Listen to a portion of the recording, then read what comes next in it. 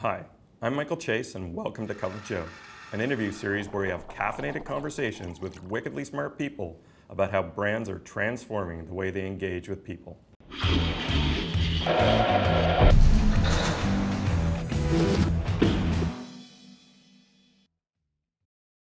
Today we're speaking with one of the most research-savvy people I know. Steve Levy is the Chief Operating Officer of Ipsos Canada, part of one of the largest research companies in the world. He manages a deep expertise staff of over 200 marketers and researchers.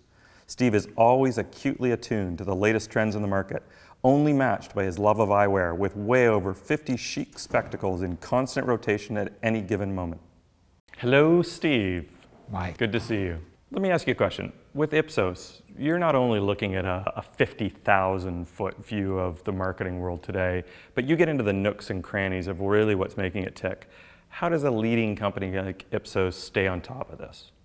You know, the truth of the matter is we look at the market, and in fact we like the market to look at us through 4 lenses. First lens, biggest lens, is marketing. And that covers everything outside of advertising. So product, packaging, promotion, pricing, and the biggest area, innovation. Second lens is advertising. And when I say advertising here, I'm thinking everything pre-test, so copy testing, and everything after the fact, so in-market tracking of performance. Third lens is loyalty. And here we're really looking at the customer experience, the journey that customers have these days when they buy services. And the fourth and smallest, but loudest lens is our public affairs group. And it's really their role to look at policy, to look at corporate reputation, and to make a lot of noise for us. And that's why we're in the press 365 days of the year. So a lot of earned media there.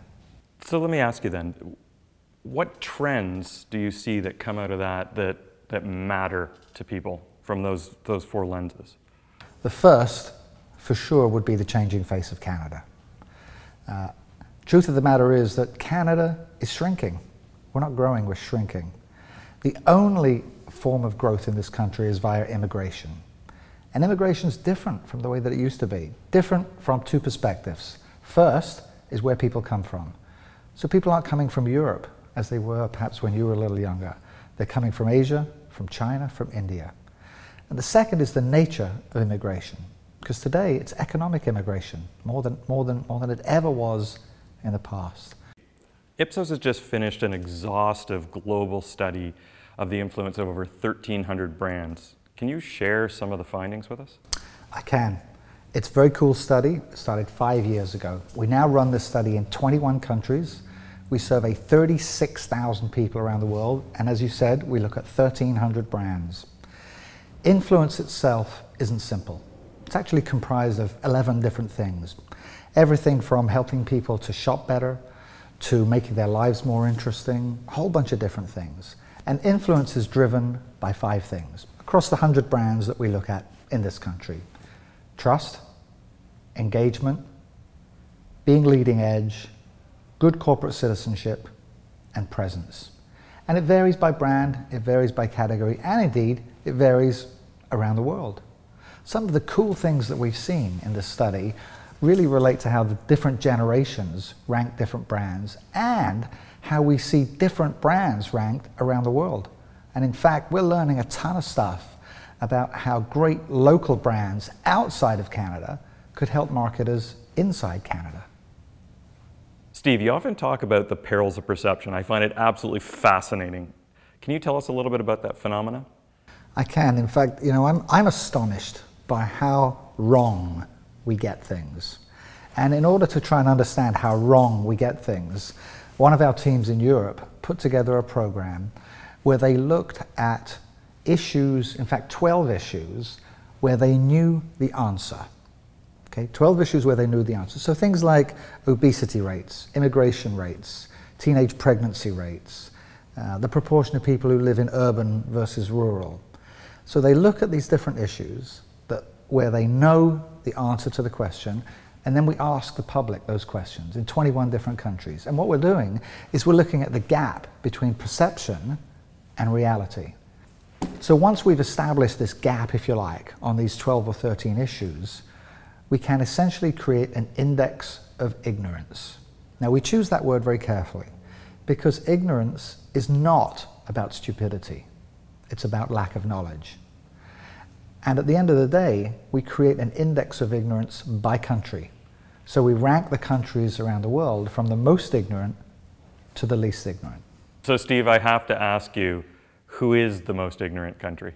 Go to the site, check it out, Ipsos.com. I think we can all agree that we're in an experience economy now.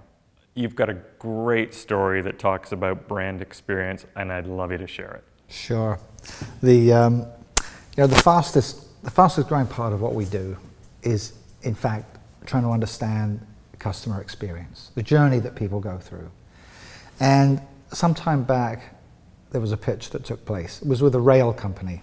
I won't say who it was.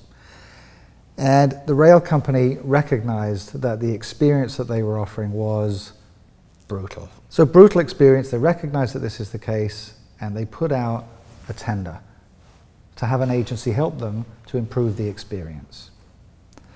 The agency set up a meeting, and the rail executives show up at their office, which is dark, dingy, messy, smelly. There's a receptionist. She's rude, and she is not very cooperative. The meeting is to start at 11 a.m. 11:10 rolls around. 11:20 rolls around. The rail executives are getting agitated. 11:30 rolls around. Still no one from the agency there. 11:40 rolls around, and as the rail executives, at this point, furious, get up to leave, an agency executive opens the boardroom door, walks out, shakes their hand, welcomes them, and says, "Welcome to the experience that your customers have every day. Perhaps we can help you." Love that.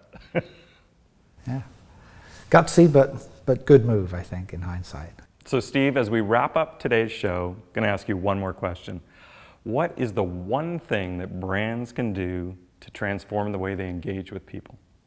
If there were one thing, it would be change.